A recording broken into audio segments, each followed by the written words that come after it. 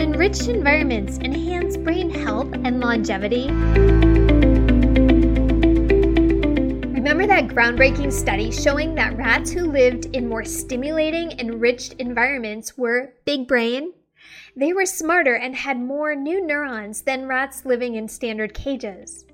Scientist Donald Hebb stumbled upon this discovery in the 1940s when he brought home lab rats for his children to play with and found that these pet rats outperformed their siblings who remained in the lab.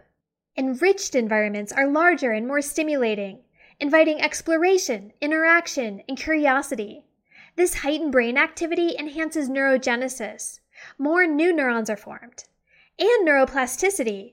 More new connections are made between neurons, which is essentially learning. When there's brain cell loss and function decline, like in stroke, Alzheimer's disease, and traumatic brain injury, and even normal aging, environmental enrichment might be a way to stimulate repair and recovery.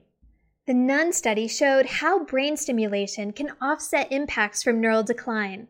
Nuns who were at least 75 years old when the study began in 1986 participated in regular physical exams, cognitive testing, kept journals documenting their activities, and then donated their brains to researchers after death.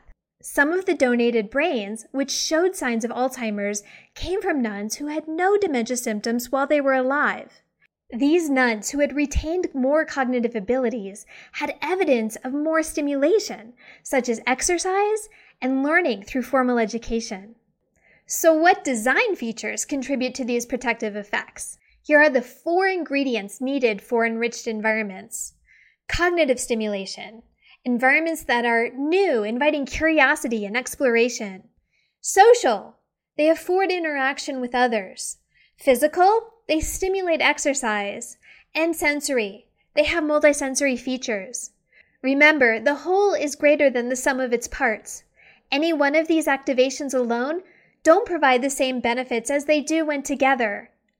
Architects Arakawa and Ginz intuitively understood the power of enriched environments, campaigning for architecture against death. They were designing homes as enriched environments to prolong life and evade death even before any human environmental enrichment studies took place. These homes included features like sloped floors to challenge balance and hidden light switches to entice searching. Were their designs a bridge too far, or just the right prescription for aging but ahead of their time? Recent translational studies are now shedding light on this.